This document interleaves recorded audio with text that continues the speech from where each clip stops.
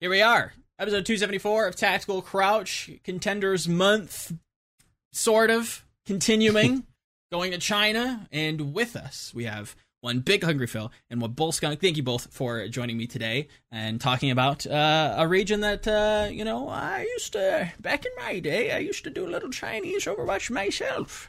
I see. Thank you for having us. Yeah, I vaguely remember that. Yeah, it's been a minute. Has it been 2019, maybe? I think I was 2018 season 2-ish, season 3 as well, and then I was like, this is not my lane, so quickly made an exit there. But I know that you guys have been doing big things out there, so I had to bring in some experts. Give me some of the juice. Well, we're sorry you couldn't find him and had to settle for us, but we're here. I noticed this, when we first started talking about this, the two people that you've got here are the play-by-play casters. Historically, the people that don't know what's going on and can just talk. No, that's not. See, I feel like play-by-plays get thrown under the bus. I think people are a little bit, I think you guys are a little bit more cognizant. You guys have the vision. Yeah. You see what's going on. You've got to keep up the role, though. You've got to do the apes together strong version of play-by-play casting. There you go. Flattery will get you everywhere, my friend. All right. I like it here already. No, I appreciate you having us and appreciate putting a spotlight on the Chinese region. I feel like kind of flies under the radar sometimes. So most definitely appreciate this opportunity. Yes, of course. Again, as somebody who was a proponent of Gusha before he hit the league and, talking bigging up Leave and all that stuff, it's definitely has a soft spot. So I definitely always want to bring in some Chinese representation. Audio listeners, you will not have heard a big German man because he's out gallivanting around and he doesn't love you anymore. Will he see that? I don't know. He may see this. Is Yiska actually tall? Because he gives off, online, his impression is of big personality, small frame. He claims to be like a 7'8" gaming warlord. I think he's actually I think he's taller than me. He might be your height, Phil. I think. Oh, okay. You're like 6'5". I'm 6'4". 6'4". Okay, yeah. I think you guys might be around the same height. I've never confirmed. I can't say for sure. Never scientifically checked in with him, but he seems to claim as much. So okay, we'll run with that. But he is absent today. Yiska will not be here to talk about China. I know, boo-hoo. I'm sure he's very upset about that. Talking about players he knows absolutely nothing about, and a region that he couldn't keep me quiet for 274 episodes. So unlucky for him, but more for me, more for us. We're gonna have a great time, and more for our beautiful patron producers that makes this show possible. So I want to give a special thank you to our patron producers. This show is brought to you by Avril Vista Baby, Battlecrab, Refund Bean, Bronzebot Buho, Picasso, Chris R34444, Kasha67, Lol Shin, Porkchop Sammy, Rex Zane, Stuck in Bronze, and our YouTube members, Ice Jello, William Jess, Fishman, Fire Element 6, AK, Chris R, Brother, Stuck in Bronze, Samuel Esparza, Adam L, and Sagi Fumi. Contenders China. I hear there's a good team. I hear there's some good teams in Contenders China. There are. I think that's fair to say. Contenders China at the minute is a little bit striated in that we have the good teams and we have the, if I'm being mean, the happy to be there teams. Hasn't that always been the case? Even back when I was doing it, I was like, man, this Zenith of Optimism team, boy, they're happy to be here. Yeah, we definitely have a lot of teams with great names and poor performances. But yeah, there are definitely some teams that I think can make a run into the Pacific Showdown that's coming up, and we'll get into those, I guess. Beautiful. Is there a when you talk about striation? We just had we just kind of touched in Korea, and it's like, yes, it's the O2 show. That's obviously the case. That's the most jarring and outlandish, or the sore thumb of the Contenders region as a whole, where it's just it's that team and everybody else. Is there kind of an O2 in China at the moment? So I think there has been. So Contenders China has been weird this year, and I don't mean weird in the way that China has his reputation of playing with stuff, they're playing meta compositions, but a side started maybe 2 weeks after players in China got hold of the first beta.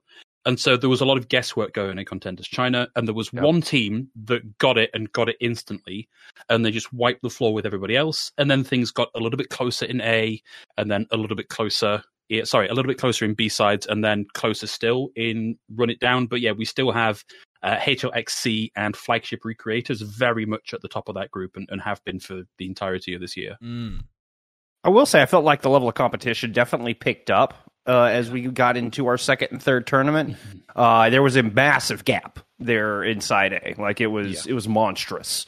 There was a Grand Canyon between Flagship Recreators and the rest of the pack. Yeah, I think in part of that, part of that, Jeff, is when we started up A sides, we didn't have a lot of the names you're used to seeing in Contenders China. Like, there was no Team Chaser, no Team CC, no Billy Gaming. Like, a couple of teams that returned. Like, I think Time Resume and Zones were the two teams that came back, and then everybody else was just like floating around on their own, forming teams that looked a little bit like some of these other bigger names, but not quite in some regards.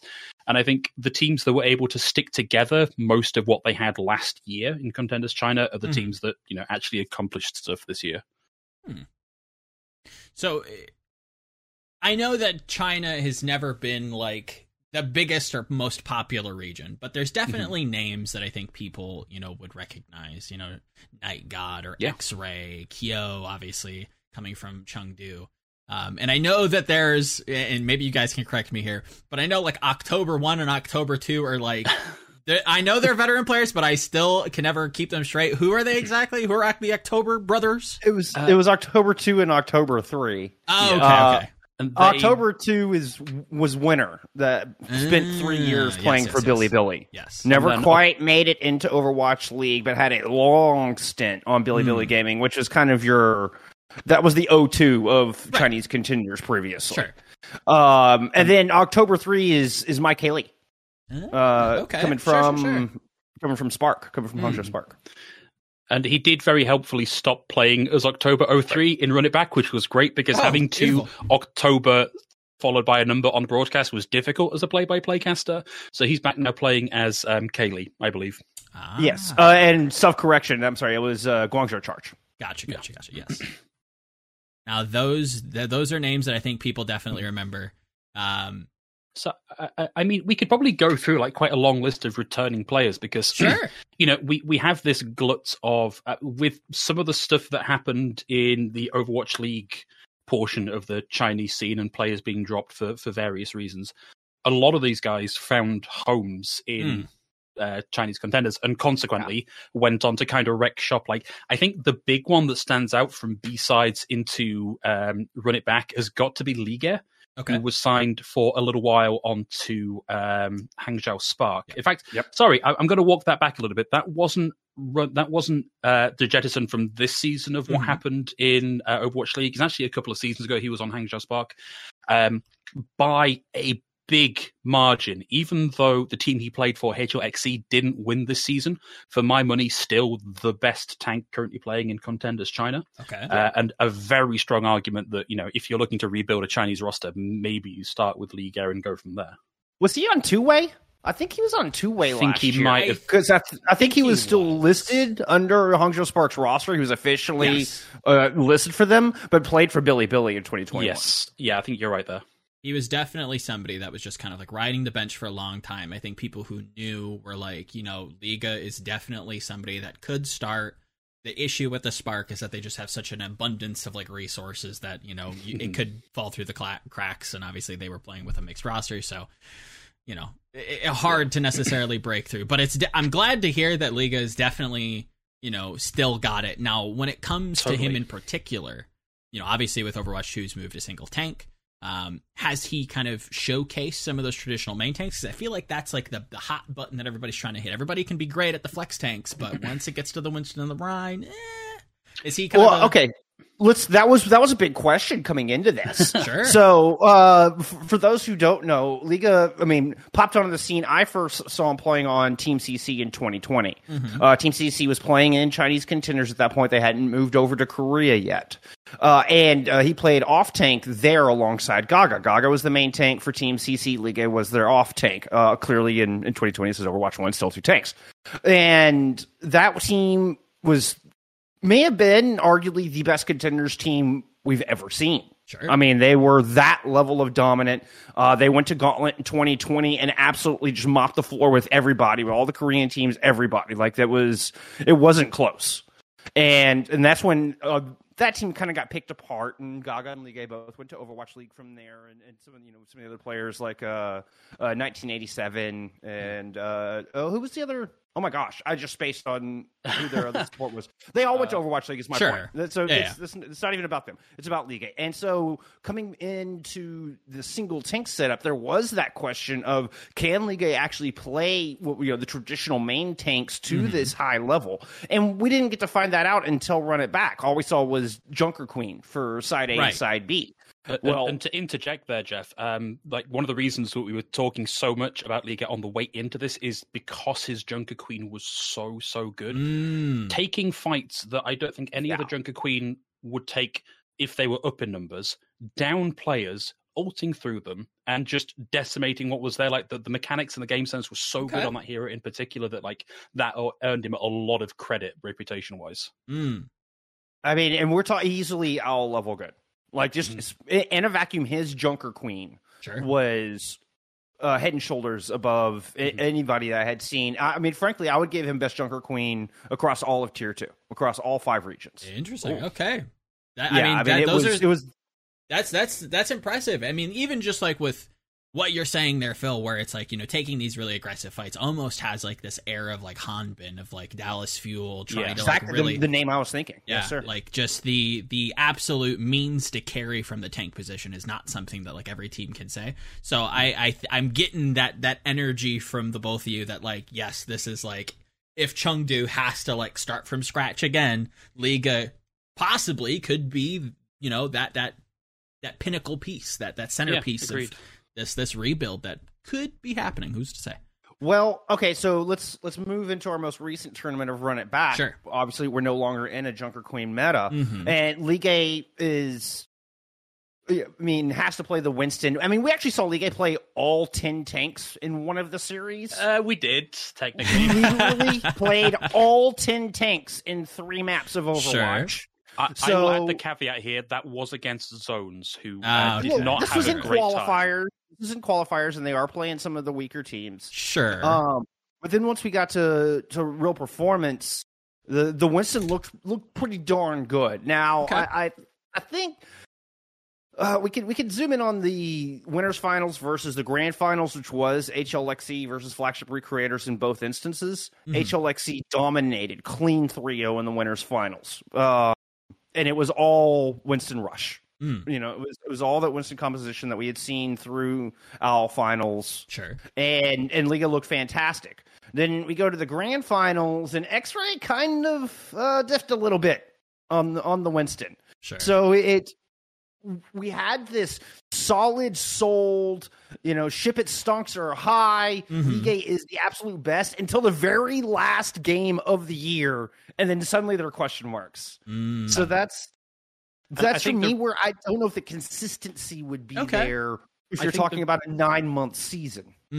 I think the really fun thing about that is that we've now seen HLXE and Flagship Recreators play each other 2 times across Run It Back and B-Sides, and that kind of pattern has kind of repeated itself, because in B-Sides, Flagship Recreators were knocked down into the lower bracket by HLXE. It was then a clean 3-0 to put them into the lower bracket. They met in the finals, and it was a 4-2, much closer, very hardly fought.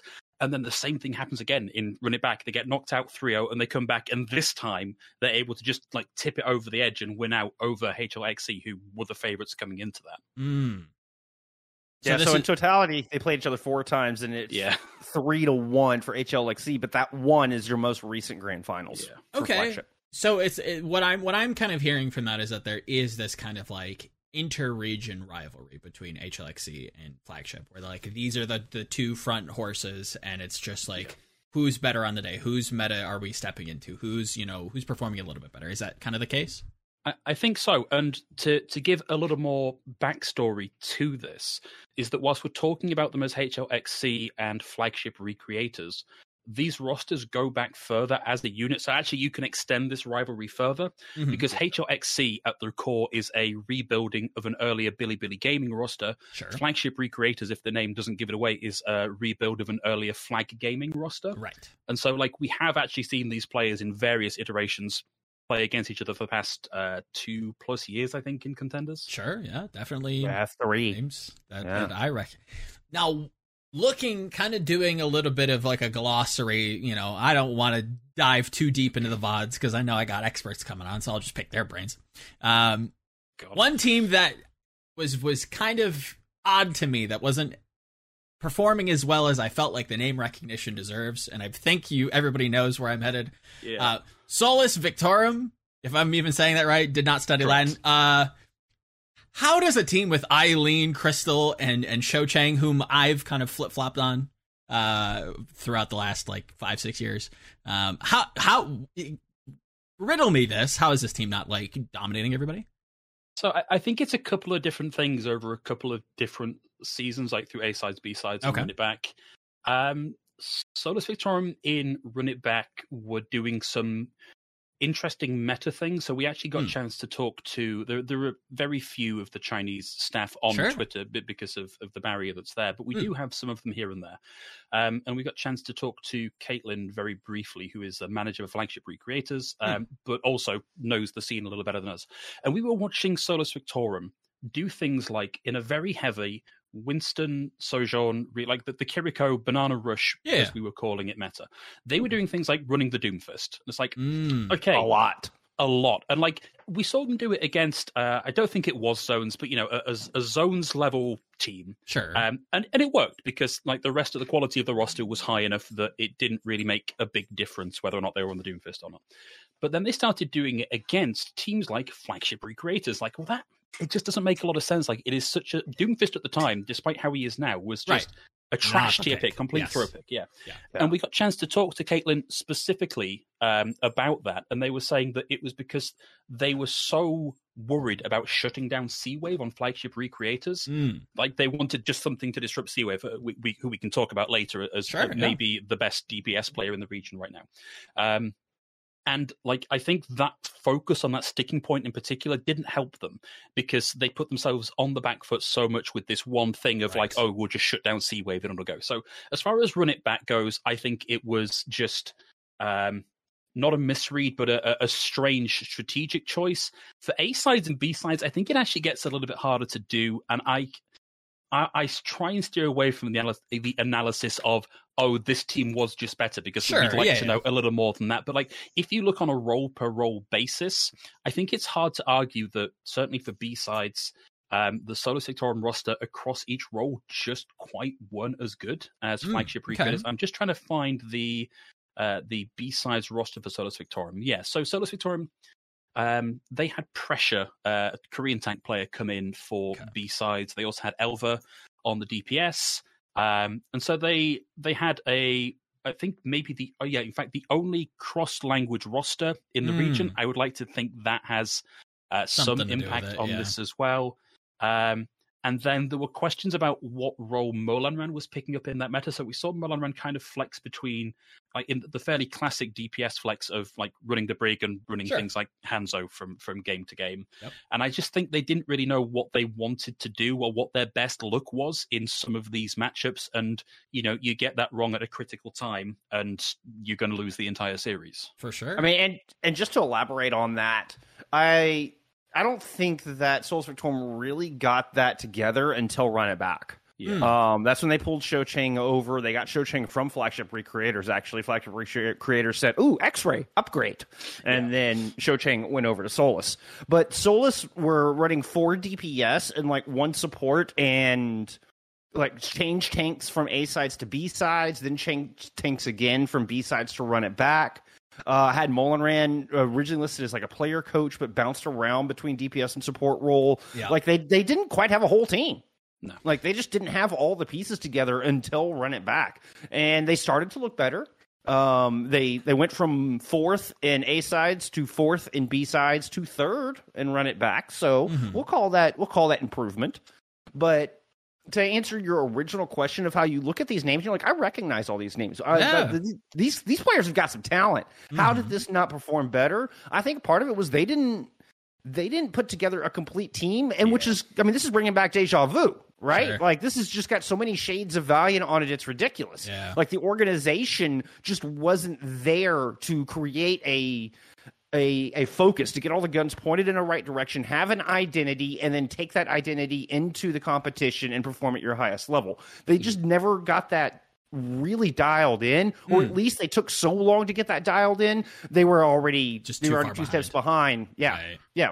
And then you have, I mean, and going up against your top 2, like they did well against the rest of the rest of the other teams that lined up the tournament. I want to call it a roster, but that's not a roster. That's I mean, it kind of is. But they still didn't come close to taking out Flagship or HLXC. No, but I will add as like a little bit of a caveat on that is that there were 2 teams that took maps off of Flagship Recreators in Run It Back. Solis Victorium was one of those. They did take a control map off of Flagship Recreators, who then went, oh wait, actually maybe we do need to take these guys a little bit more seriously. And like when we were talking about the striation here of like the good teams and the happy to be there teams, A sides, the good team was Flagship Recreators. B sides, it was Flagship Recreators and HOXC. I do think there's an argument to say that the good teams here are Solis Victorium, Flagship, and HOXC. Maybe you could argue we've got like great, good, everybody else, and Solis Victorium in the good thing. But like, I think with a rebuild season for Overwatch League in China coming up, we're about to see all of this really go into flux. Sure. And if there's not roles here for players on Solis Victorium to move into Overwatch League, there certainly is room for them to move up into a team with a track record of success like Flagship or HLXC. And there's a question on what patch we'll see in Pacific Showdown. We can get into that a little bit more later. But if we land in a Doomfist meta, Shou-Chang's, that's, I don't even need, that's just what he does. He does. I may have tilted at him ad nauseum when he was in GOATS, but he just couldn't play Doomfist, so that was that. And his DPS actually wasn't terrible, so I got to give him credit there. But we can straight up land in a Godfist meta. Potentially, depending on what happens with the patch. And suddenly Solis Victorium might look like they could be a 2nd or 3rd place team. Could be upset bound. I'm not gonna sit here and pretend like they're gonna take down O2. I don't care what meta it is, but they could upset some of these other squads. They could upset T1 or even Flagship. Or I mean, it's possible. It's possible. It's actually, I've just brought up the bracket now. It's really rough. Guess who Solis Victorium's first game is in the Pacific Showdown? Yes, and it's O2.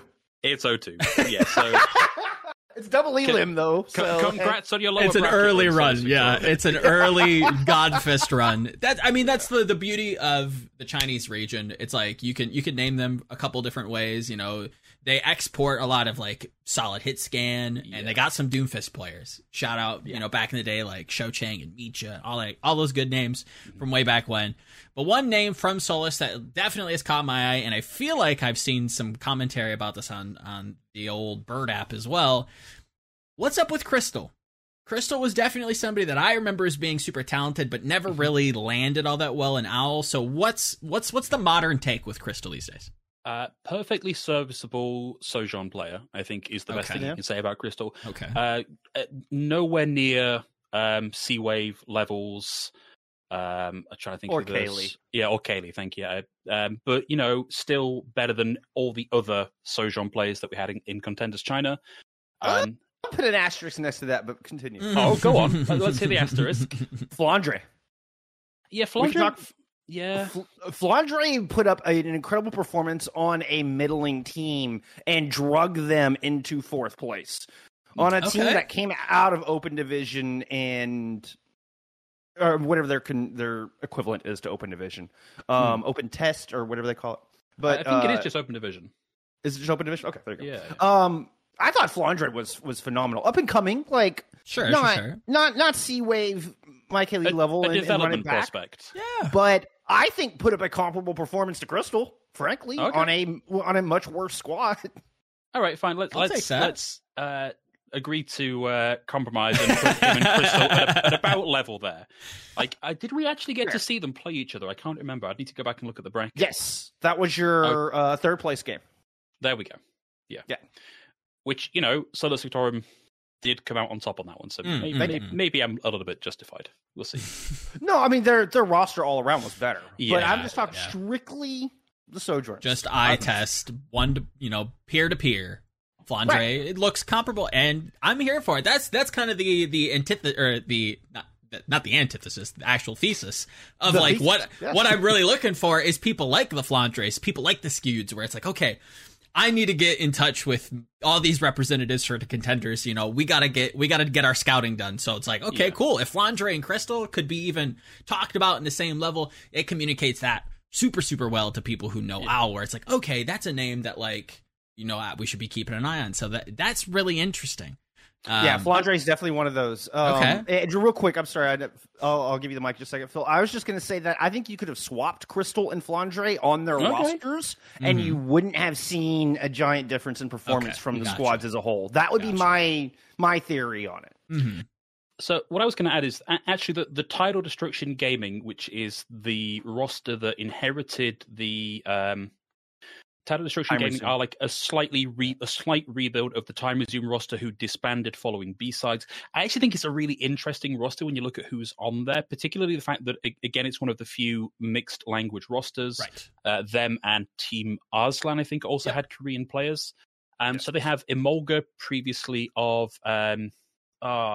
this is why I should always keep Liquipedia open. So I've got my notes I know next what to I'm me talking here. about. Has played for like First Fabulous Fighter, Blossom, Dark Mode Korea, Starlight Gaming. And in addition to that, they also picked up Apollo, who... Apollo is a weird one for me because we picked up in A-Sides a group of players who hadn't really had a chance to digest Overwatch 2, and the team that Apollo was playing for at the time, which was NGUS, just ran Zarya comps the entire time. Okay, lovely. Yeah. And like Apollo, bless his heart, did everything he could on the Zarya in that meta, and it just didn't work out, but has clearly done enough on the heroes in that time for the Time Resume rebuilders TDG to pick him up again. We also have there's a lot of like, oh yeah, this player was in contenders on this roster. Like it's a really interesting roster. And I kind of hope they keep together, refine, and we see them in whatever comes next for this level of play in China. I mean, there's only one player that made it over from Time Resume. They inherited their slot. But, I mean, a lot of the Time Resume people went to Meta Rays, did they not? Yeah, I'm getting this confused. Thank you. So that's where their players went. Tidal Destruction did get the Time Resume slot, and they got BBT, or who played for them, was last year. Wasn't even on this year's roster. Yeah. But this Tidal Destruction roster, like 3 of the players we had heard nothing out of. Like their Wikipedia, their first entry is this year. Right. I mean, like they are complete very rookies. Green. Yeah. Right. And this is my expectations were at the bottom for this squad. And I think that's one of the reasons they impressed me so much. And Flandre is one of those. Flandre is NGUS, who, I mean, they played in A-Sides, I believe. That's the only entry. That's the only entry for Flandre. Like, that's, and then, I mean, and this gamer impressed the hell out of me. Yeah. There was, like, Emolga is like the longest tenure. Of any players on the squad. But no, Tidal Destruction got 4th place? Like, that's impressive. Yeah. They did good work. They did good work. If you're telling me that these guys are coming in super green and, still taking games or maybe even running it close against a team, for example, running, circling back to like Solus Victorium, where it's like you have somebody like Eileen and Crystal and Shochang and Ouya.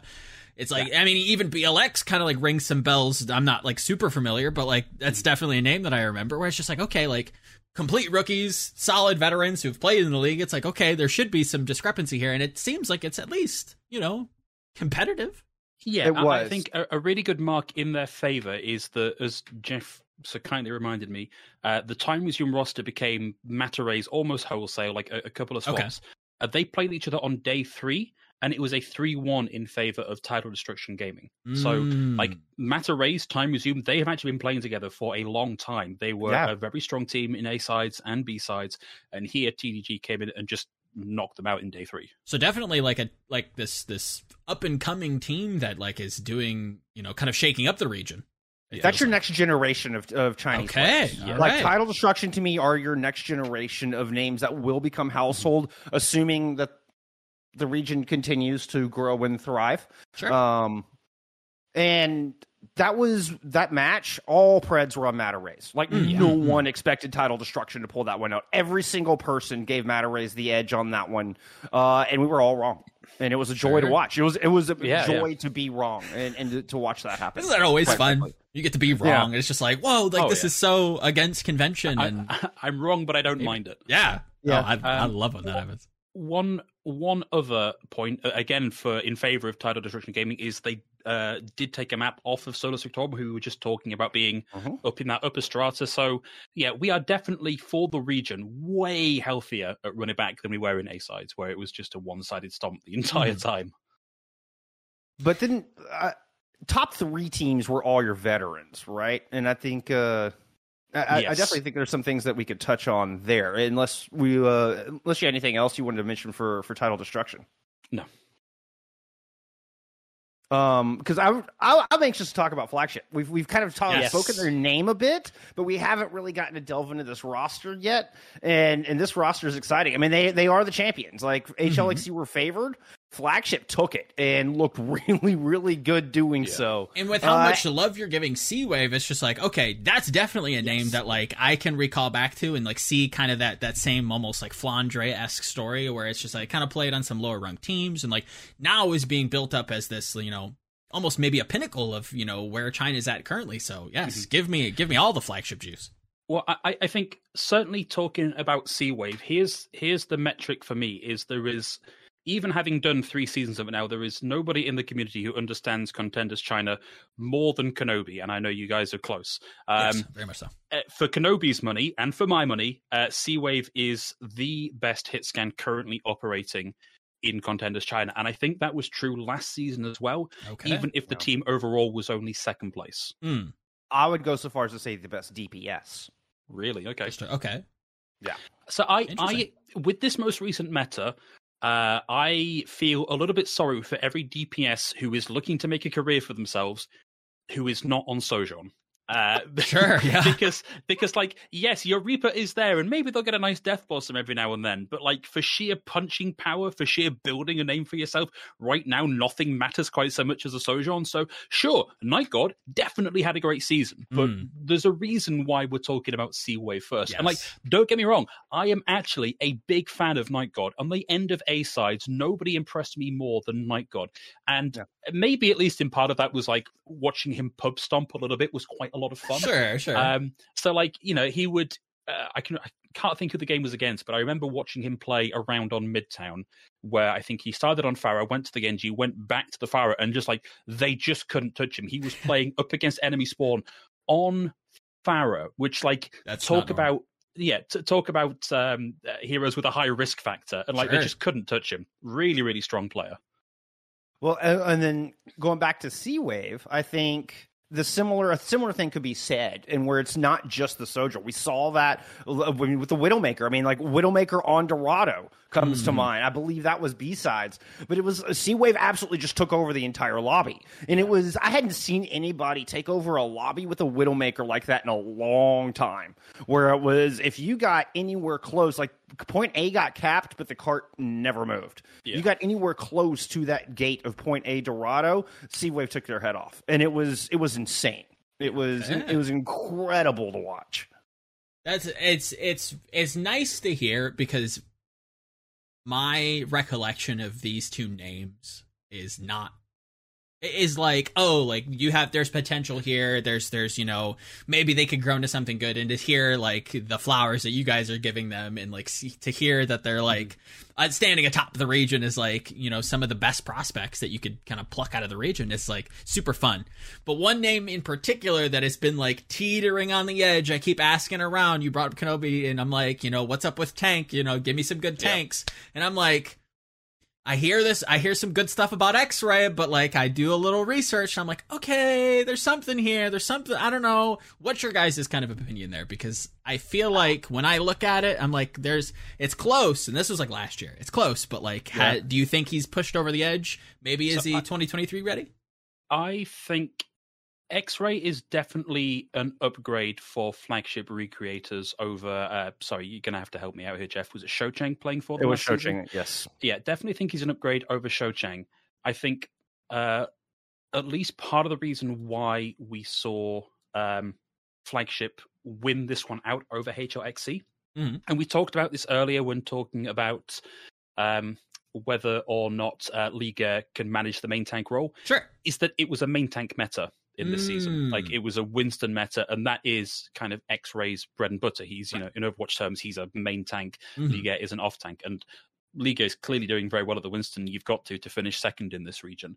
But I think it was just a much more comfortable experience for X-Ray here, and clearly he's got some good gelling here with the rest of the team. X-Ray looked fantastic, particularly on Grand Finals day. Sure.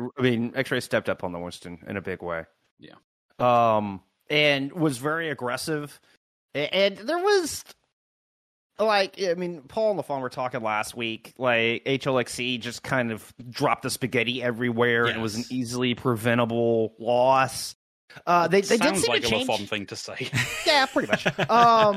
They did change up their tactics. Like, it felt like HLXC weren't peeling as much, but X-Ray was getting so much more value in the grand finals than he was able to get in the winners finals. The winners finals, X-Ray would dive in, and the entirety of HLXC would just collapse onto X-Ray, and they would take the tank out first.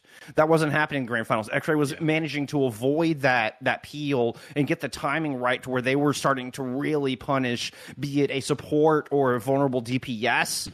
X-Ray was doing a much better job in the grand finals of recognizing the vulnerable target and being able to pounce on it without sacrificing themselves to do it. And we're talking in 1 day turnaround, right? Those were back-to-back days of gameplay. And X-Ray looked a tier above from winners finals to grand finals. I don't know what they had for breakfast that morning, but it didn't look like the same player. If we can see that X-Ray eating Winston-O's every day, then absolutely he is out ready. Okay.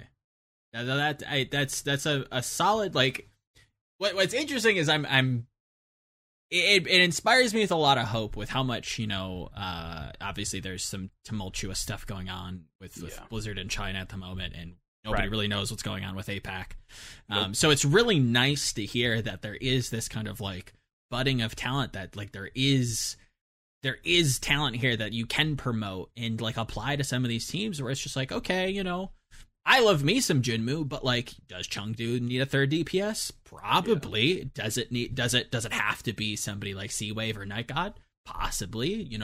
There are names that you can pull from, and that's what's super exciting. And it's not just like, oh, we'll just promote that team. It's like, bits and pieces here. Maybe this team could be promoted, wholesale. I think you could probably look at Flagship or HLXC and go, yeah, that's actually a great start. You pick up all or most of that roster, and then like pick little bits and pieces here from there. I think if you were looking at a full rebuild in China, and we certainly have some teams that have dropped a good number of members here, right? There is an opportunity here for an Overwatch League team to kind of pull the sticks out from under the contenders region right now. If you were to pick up for your roster both X-Ray and Liga, I think suddenly the competition at contenders level in the region levels out at least a little bit here. Sure. And then everyone else in Chinese Overwatch at Overwatch League level is like, well, okay, who is left to pick up? And they're kind of getting the leavings of who wasn't brought back into Overwatch League. I think that'd be a really fun thing to see as and when we get rebuilds. What that kind of says to me, and maybe you guys can kind of extrapolate on this, which I feel like kind of is a similar thread to Korea, and I'm interested to see if this moves farther into other regions as well, because I have a sneaking suspicion it might, is that a lot of the dominance, a lot of the success-driven teams, these teams that see repeat success and that do kind of like you mentioned earlier, Phil, that kind of stratify themselves out, are these teams with like really prominent tanks? Would you kind of agree there? For the both of you, really? I will let Jeff have the mic in a second, because I've been talking for the past 2 minutes. I think it's twofold, and I can hear our friend Ethan Ocean sort of hammering on the door to get this point across. Great tanks absolutely will set you up for success, but if you look at the top two teams, they are, despite the fact that the names may have changed and maybe they split apart, but they've come back together. What they have is time together as players. So like when we talk about like picking up individual talent, that is absolutely great. I think at the contenders level, have a roster that stays together for a long time and takes this talent, polishes it to a fine mirror sheen. Those are the teams that win every time. And like this is demonstrable across every region. Like look at O2 Blast, look at slightly historic teams now in British Hurricane, but any team that can be together for a long time. Yes, you need the core pieces, but I think that is the big difference maker, honestly. Agreed. It kind of feels historically that tanks have never been China's strong suit. No, agreed there. Never the case. So it's always been very DPS forward in this region. But when you do have those Gushis, when you have Gaga or Ligue, when you have X-Ray, it's when it kind of pushes that team up a notch. Yes. And feels so, which makes it tough to judge how those tanks would stack up against some of the other main tanks coming out of or some other tanks coming out of the other regions. Of course. So I mean that's kind of where I land on that. Like, I mean X-Ray and Ligue look really good in this tournament. How would they stack up against somebody like Off? Like, it's definitely hard to see them internationally. But what's so interesting, and I kind of got this feeling from LaFon and Paul last show, was that like, yes, O2 is like so good. They have all these good players, of course, but like when you start to like bridge the gap and you look at these other teams, a lot of what you hear consistently amongst these like second, third, fourth place teams is that their tanks are very consistent. They have this identity, they have a style, and it seems very focused around the tank player, especially within Overwatch 2. Obviously, the move to one tank makes it harder to kind of find that identity. People are still kind of like trying to suss that out. So it is a narrative that I'm interested to explore, and it's interesting to kind of see at least some of the stirrings there. So one of the things that I do want to do, just as a fun little experiment during these contender shows, is I want to give each kind of guest their dream team. Like if you had to build if you had to promote a team wholesale today that you could build, I place you in the GM position for Chinese expansion team number 5, right?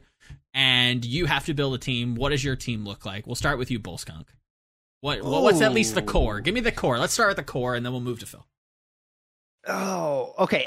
Does it have to be like? Do I have to just pick up a team, or do I mix and match? You get to mix and match whatever your dream team looks like from Run It Back, A sides, B sides. You get to pick it.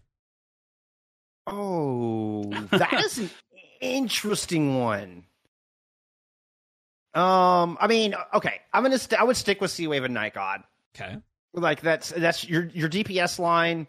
They are consistently awesome. I think they cover a decent amount of heroes. Do I have a player limit on this? Like, can I take Ligue and X-Ray? I'll say 6. Okay. Like, let's do league minimum 6 players, so you have your 5 starters and a sub. Oh, this is an interesting one. Because if I'm going to build a dream team, I would absolutely pick up both of them. Sure. Because it does seems like they complement each other. Exactly. As we've touched on, they absolutely kind of fill the void of each other's hero pools. Very much so. And I mean, if you want a Sigma map, like you want Ligue out there, like 100%. The supports for me is where it gets a little dicey. And I thought Sentry was a really good Lucio. I mean, I think I would actually take Salvation. I think I would split their support line. Okay. And take Salvation's Kiriko and Century's Lucio. That may be a crazy take. As a tank player, judging supports is not my best attribute. Sure. But I think that's where by my eye test, I think that's where I would lie. Yeah. Okay. X-Ray, Ligue, Sea Wave, Night God, Century, and Salvation. All right, Phil, what's your team looking like? So here's the awkward thing is that I am 100% in agreement with Jeff here. That would have, if I had gone first, that would have been exactly the team that I had picked as well. Okay. So let me have a think. So I have been for a while a big fan of Night God and Seawave. I would want to keep those two together. I think they work particularly well together. It's hard to make an argument not to pick up both Liga and X-Ray. I really, what can you do that is better than that as a tank lineup in this region? I don't think there is an option. If we were going into a Godfist meta, if we had to have a Doomfist, sure, you pick up Shou Cheng, but I don't think that is enough of a. You can't pick up a player because they play one hero incredibly well. Exactly. At this level, you want someone with a bit of flexibility. Yeah, I struggle to think of. You could maybe argue that Lai from Mata Rays is worth a shot in the tank lineup, but the only reason I would be saying that is because I didn't want to have exactly the same set of picks as Jeff. Sure. I think he's actually nailed that, and that is the team you pick up from Contenders Challenge. Honestly, this puts a huge smile on my face thinking about this squad. I feel like that team would actually slap. Like, I would sponsor that team. I would no problem at all. We'll get name on the jersey. We'll get the old Kickstarter running, and we'll have to self-fund this team, Valiant style, and get these guys in there. Because I feel like we may be doing October 2 and Kaylee a little bit of a disservice because they were really good. They were. Damn it. Seawave and Night God, this synergy is just undeniable. And apologies if I cut you off there. No. Where we've kind of landed with this is, you could probably pick up any of the players from the top two teams. I mean, that's a given. It's difficult to not win, especially with like how the tier 2 ecosystem is as it is. Like, it's hard for these regions not to be super stratified. So it's just like, yeah, like maybe you have the gem project player that you want to tag along and be your little, shonen protagonist that's going to climb the ranks and try real hard and become Hokage one day, right? It's just hard not to just go two teams, very good, smash together, great team. Put Proper on the Dallas Fuel, boom, we're good. Really good, and they get better. How do you get anywhere different from that? I call me biased, but Eileen, no, nobody's interested, or you just don't want to break up like the kind of synergy that Seawave and Night God have. It's really hard to judge whether Eileen is good enough at Overwatch 2 to really go toe-to-toe with them, because Solar Sectorium are still, if you compare them to the top two teams, just not in a fit place to compete right now. And, we can talk about, was that the fact that, Shou Cheng is kind of a specialist when he asked to do a generalist role? He doesn't do well enough and the team collapses around that. Mm-hmm. I don't know. But, I could be, I'm open to being convinced that Eileen is worth a pickup here. He certainly has the track record and the history for it, but just was not impressive enough to make him the first run pick for me. No, I mean, it makes a lot of sense, especially when you look at the meta, and I have to imagine, and you guys can correct me if I'm wrong, but when I look at this roster and I see like Crystal, I'm like, okay, that's probably, and you guys kind of mentioned it, that's probably your Sojourn player, so it's like, all right, Molanran and Eileen are on Reaper duty, not the most like flashy, not the most like super high representative, and you're just kind of stuck there. It's a lock, right? Like, you don't really play much else, so it's like, that's not something Eileen's like mostly known for, right? You want to play the Genji, you want to play the Tracer, and it's just like you're saying, if he doesn't have the platform to do it, how can we judge him? This is weird thing for me to say on air, and I may regret saying it. Okay, Molanran for me is a little bit of a guilty pleasure. No, I agree. No, I agree. 100%. I agree. By which I mean, I watched them play in B-sides, and Molanran was swapping duty between Brig and then the Flex DPS role, and notably the Hanzo. And I'd have to go back and figure out what exactly map it was. Mm-hmm. But it's a match that cost them their run in the tournament, so a lower bracket run towards the end. And we saw Molanran swapped off of the Brig onto the Hanzo, and he just wrecked shop. Like, it was a Circuit Royale map, and they just couldn't deal with Molanran. And it's like, oh yeah, I predicted Solar Sectorium taking this map. Yeah, I'm back in the game, baby. And then boom, back on Brig, and the whole thing just fell apart. So like, I don't know. I have a complicated relationship with Molanran, and I kind of think it would be fun to have him on a team. He's clearly very flexible. Yeah. But also he can find so many ways to disappoint me. Oh, so fun to watch, though. Yeah. Mullerita is like chaos theory embodied into an Overwatch player. 100%. And it's a joy to watch. Can I just very quickly interject? Go and look at Molan Rand's player picture on Liquipedia, because it just suits what we've been saying about him so well. Like, he just looks demon. Like such a little scamp. Yeah. He's a little rascally guy. He's just a funny little guy. Yeah. And it's so funny that like you approach that with such hesitation, because that is exactly my relationship with him. Like, even going back prior to like the Contenders era, where it was, I think he was playing on T1W at the time, like way back when in like the Premier League, where he's always been this like really gadgety player, where they have him on some supports, and they put him on Pharah, and then they put him on these really odd like projectile heroes that just like have never really been meta. And you can see the talent, and then he goes and plays Sombra and feeds his brains out, and it's just like, okay, what the what are we doing here, guy? And it's so frustrating. And I think you had you encapsulated the feeling around Mullerand so well. I couldn't agree more. He's so reliable until he isn't, and then it's a fun time. I just see a mischievous little gremlin in that picture now. Like, right? So right. Scamp is the right word. Scamp, perfect word. Yeah. You betcha. Now, was there a team for the both of you that you felt like, given an extra week, given, maybe a patch or something, some kind of change, not necessarily to the roster, but like there was something more there that, given more time, that maybe they could have clicked? Is there a team or a player that kind of fits that bill for the both of you? Bullskunk, we'll start going there. Anybody? We've touched on title destruction a bit, and I think they just need time. Again, a bunch of rookies. Like, if they come back next year, I think they could continue to grow at a very quick pace just from given what we saw. But I think End had a lot of potential. Okay.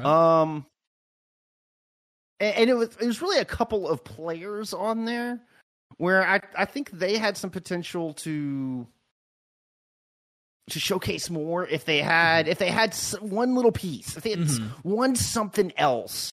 And I assume you'll probably go into your skewed award here at some point. I am prepped for that, so I don't want to we won't name and shame anybody just yet. I don't want to throw everybody out there just yet, I will say that's a team. Okay, there were two teams that took a map off of Flagship Recreators. We talked about Souls Victorian being one of them. End was the other team that took a map off of Flagship Recreators. Interesting. On Colosseo. And I mean, it was, there was CNZ like was a name that stood out. Like, played Genji randomly. And played really well on Genji. And played really, really well on Genji in a meta that is very much not a Genji meta. So, like, you got to give some props to that, but you're like, it's kind of, again, back to a one-trick hero type of deal. I'm not saying that they're a one-trick. That sounded too harsh, but you got to have more flexibility and show more proficiency on more than just one hero. But, man, did that Genji look really good. Sure. So, I mean, you kind of hinted at it. I mean, Phil, was there anybody there, team or player-wise, that felt that bill? And just a little bit more time? The sort of awkward and argumentative side of me wants to say Zones, just because I think it's funny to say that maybe after all these years, Zones could finally be good. Okay. I think there's an argument to be made here for Mata Ray's time resume as was prior to this season. So they shook up their roster a little bit. I believe they lost Coldest to HLXC. Thank you. Yeah. So they've had Mika and Coldest on their roster, which was those two have played together for a very long time. They picked up Who instead, which is funny if you're a fan of old jokes about baseball.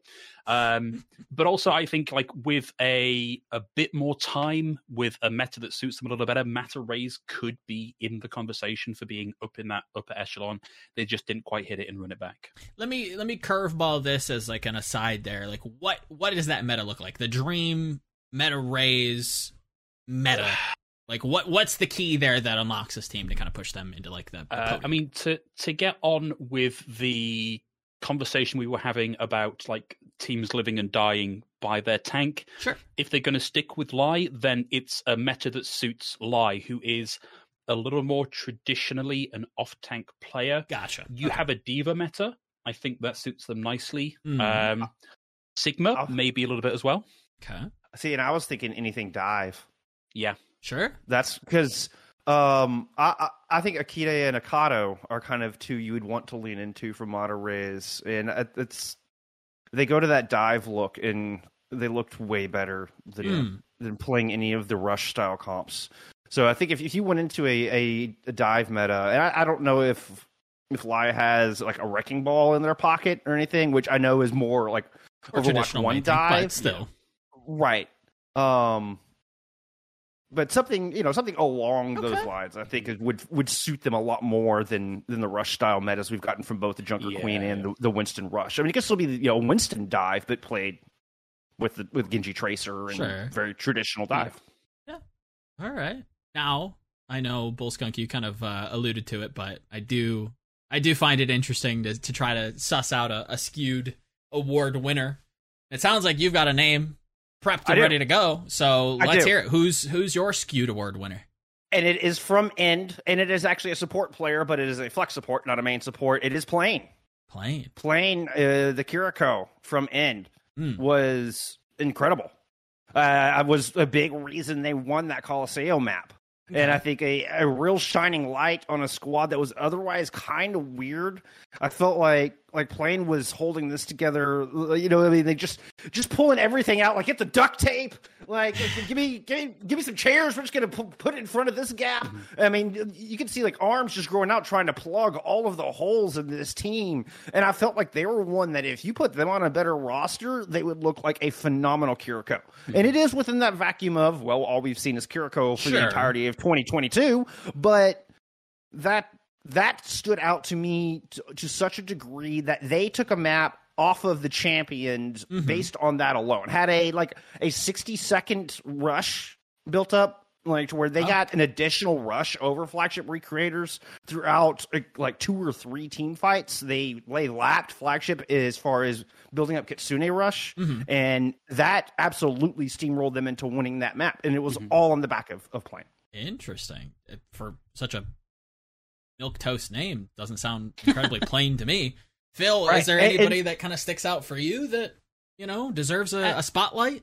Yeah, so weirdly, we've actually already spoken about them, and they are on the same team. CNZ, like for End, I think showed a degree of flexibility and talent that I think, with a little more time and on the right roster, with the right coaching in particular, I think stands to be a real future prospect here. I think one of the problems for End is that they had, if you go look at their roster, it's 4 DPS, 1 tank, 2 support. Yeah. And so when you are splitting time between that many players, what you end up with is a lot of quite good DPS players. What you would really like is 2 phenomenal DPS players.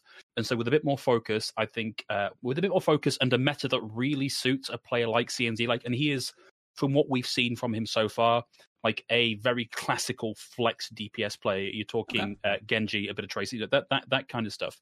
So I think CNZ is definitely a name to look out for in the next whatever we get from Contenders China. Sure. Maybe a player to kind of climb up, join a flagship, join a HLXC, to try to grow within the region. Maybe even, who knows? Yeah, get the guy in apprenticeship in a slightly smaller, better coached roster, and I think he'll climb. I do want to give another shout out to Flandre. We mentioned it earlier. I mean, they did Title Destruction actually did fairly well, so I don't consider that somebody coming from a shit team.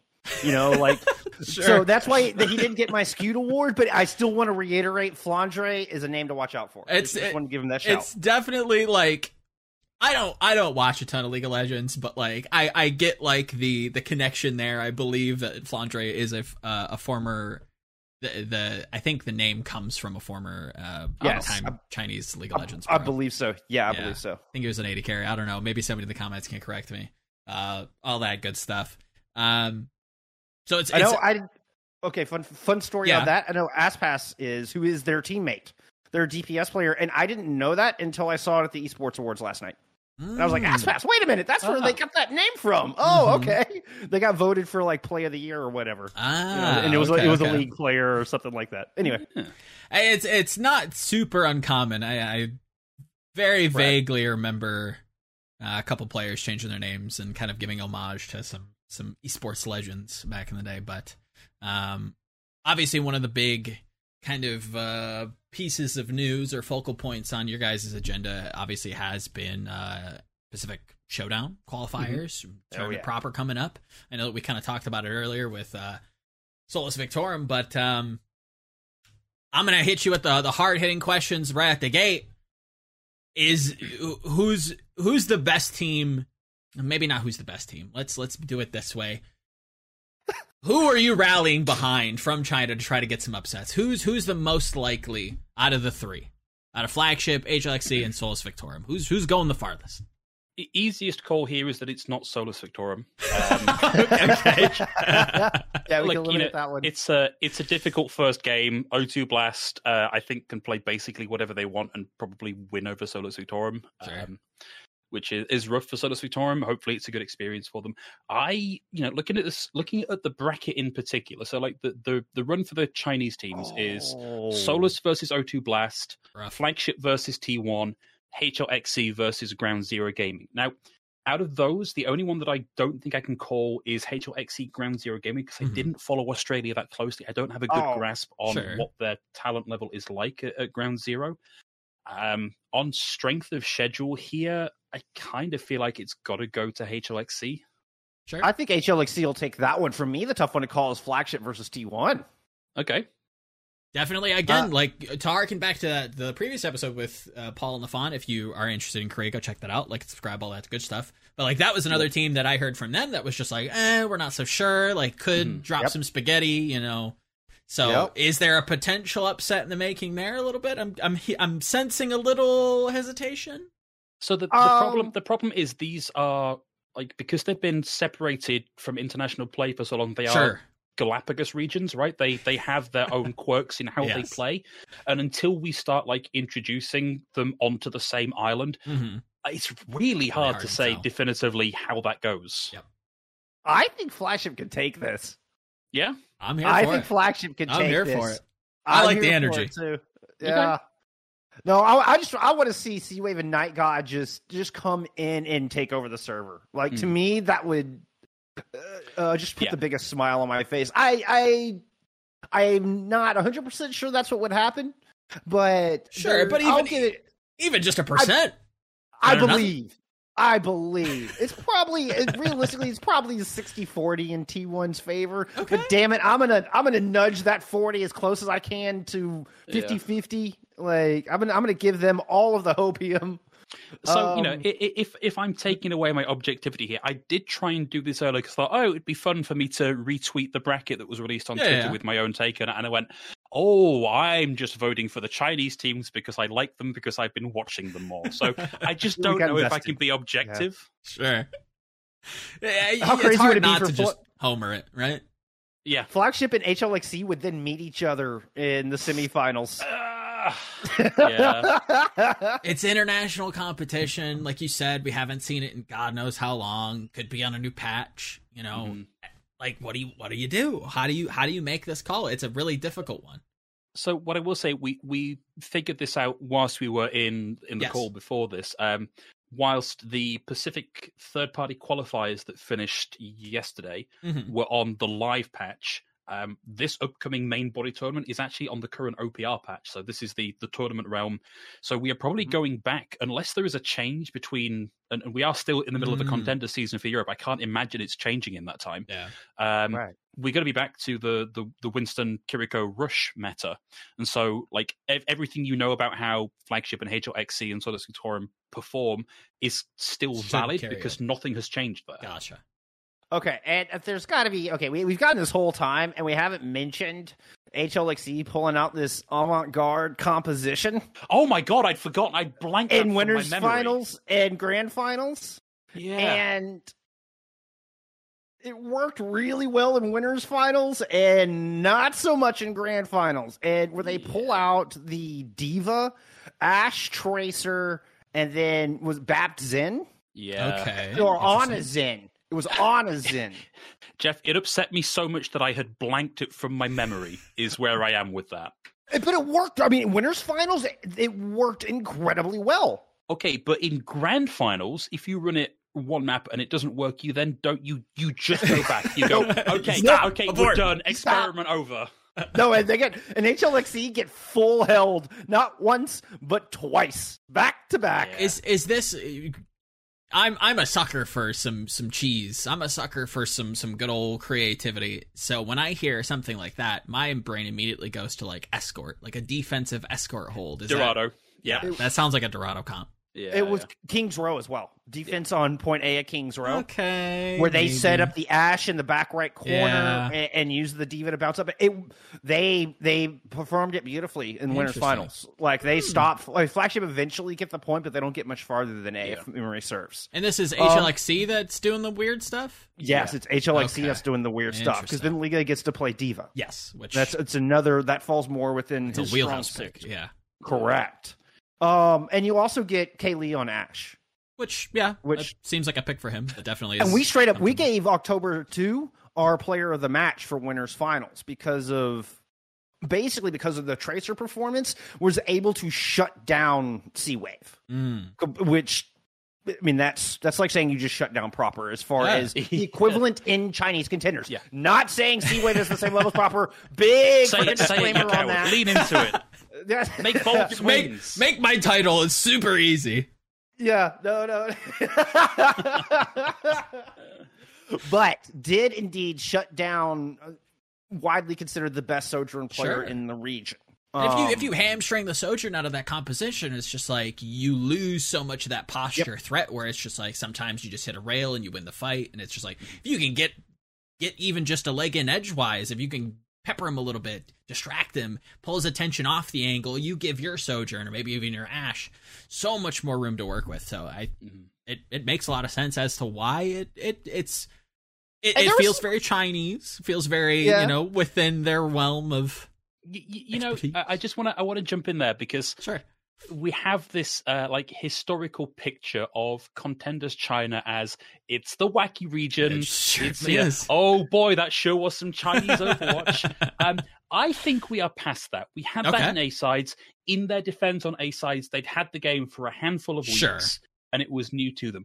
If you look at what was run for the majority and how it was run and how it was played, I think the Chinese circus just isn't there anymore. I do think this is a region that is going to play what is appropriate for the meta. Now, whether that is a symptom of the fact that this is more obvious in Overwatch 2, what works and what doesn't work, I guess remains to be seen. But I think this certainly for casters who are covering China, please stop talking about Contenders China being the silly region, because it just isn't anymore. Right. I mean, and Flagship Recreators ran Metacom. Like, they ran Winston Rush the entire time. You didn't see X-Ray playing 10 different tanks. Like, the entirety of Run It Back, they did what they did, and they did it very, very well. Now, they did make adjustments going up against that D.Va comp that we were talking about. I believe we saw Night God flipped over to the Echo on Dorado to help handle the weird D.Va comp. Like, there was adjustments made, which I loved, by the way. Like, we saw that creativity. Because it forces, like, a response, like you're saying. Yeah, it makes you think. As a player, it makes you think, and then as viewers, then you're thinking about like, oh, well, what are they trying to do with this? Like, I don't know. It's you get out of just autopilot mode and you actually start examining what the strengths and weaknesses of the heroes are and the interactions between them, and it gets interesting. Like, it's part of what makes Overwatch so amazing. Why we all love it, right? If there's more than just 5 heroes in the game, but. To circle back around, we took the long, winding path, scenic route, smelt some flowers. I hope HLXE don't pull out this bullshit in Pacific Showdown. They might manage it against Ground Zero. I'm happy to be corrected on that one because I didn't follow it that far. But yeah, don't do that against O2 Blast, because they will laugh at you and then stomp your face into the curb. Most likely, and this is this is some hopium for me, because I love a good upset. I love a good let's shake things up. But if esports history is anything to go by, the way you try to tackle the Korean juggernaut usually is to not throw them what they're used to, right? You want to give them a little cheese, you want to give them some aggression, you want to throw them off a little bit. So I'm gonna take the stance that if HLXE happens to run across an O2 Blast, maybe a T1, and you do happen to go to Dorado, if you do happen to maybe go to like an Eichenwald and you can get like a good defense on B, and you just happen to be on Diva, I'm not going to be mad at it. I'll tell you where we saw it. It was on Sanctuary. It was on Busan Sanctuary. Okay. Kings makes a Row little bit more defense. sense. That one I can see. Dorado, it feels like it's the strong one, though. Yeah, no, and Dorado. Those were the three where they Yes. pull it out, and it was consistent on those three. Yes. For both days, they pulled it out on specifically Sanctuary, on specifically Kings Row defense. Like they had a plan for it, clearly. Like it wasn't just roll the dice. Yeah. There wasn't a game plan going in. So, you know what? You got a point. Maybe they do it once, but as Phil mentioned earlier, like you if don't do it keep on doing it. Busan and you get smashed, Yeah. don't pull it out again. The strength of that, because this is very similar to like what the Valiant coaching staff did or I think it was this season, if memory and the play gears are starting to unwind, but Dude, time still kind of melds together right now. So I believe it was this the season. time warp. Yeah. Dorado for them was very, very similar. They utilized a lot of Diva. They had the double flex. They had the hit scan kind of sitting in the back. They abused those long sight lines. I feel like you could maybe get away with it on like Coliseo for at least the first fight.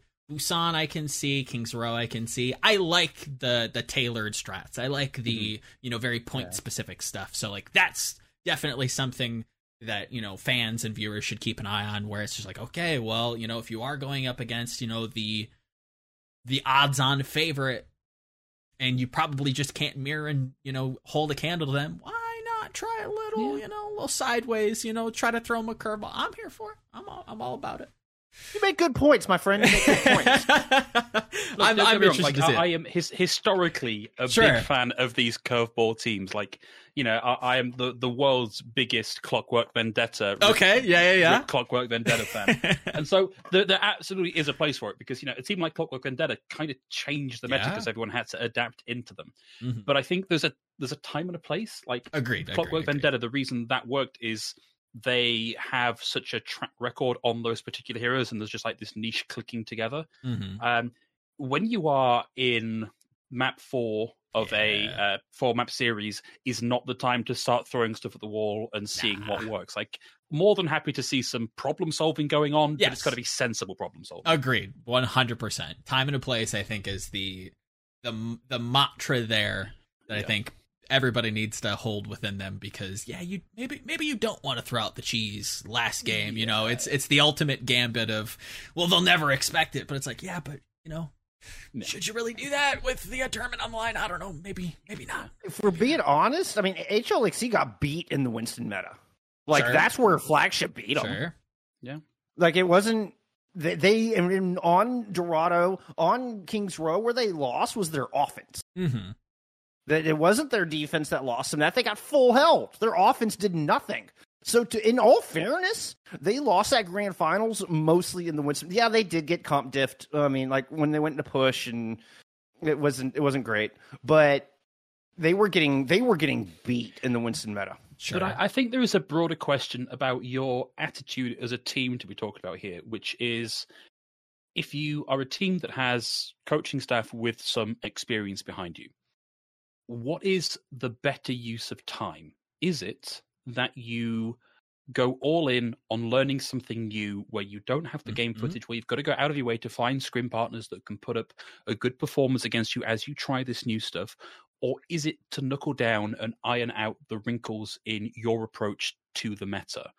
And now I think there's value in both, but I think when you have a team that has the talented pieces that HLXC has, I do feel like it is more efficacious for you to go and just fix what's wrong than throw the whole thing out and start fresh. Yep. That's the conundrum since the old GOATS era. It's like, do we stick with running the GOATS and refining it and trying to catch back up, or do we actually Shanghai this and lock 4 DPS and run it down, right? Like, I was so mad at the timing of that roll-up because it just looked like Shanghai had cracked it, and then we just got rid of it entirely. They absolutely cracked it. That's one of the greatest runs in Overwatch League history. They beat all the best GOAT teams to come in and win stage 3. And they forced Shock to adapt to them. And if we end the series with the Orisa and the triple DPS, and to circle this all the way back around, yes, it's Shanghai, but like, that idea came from Contenders China.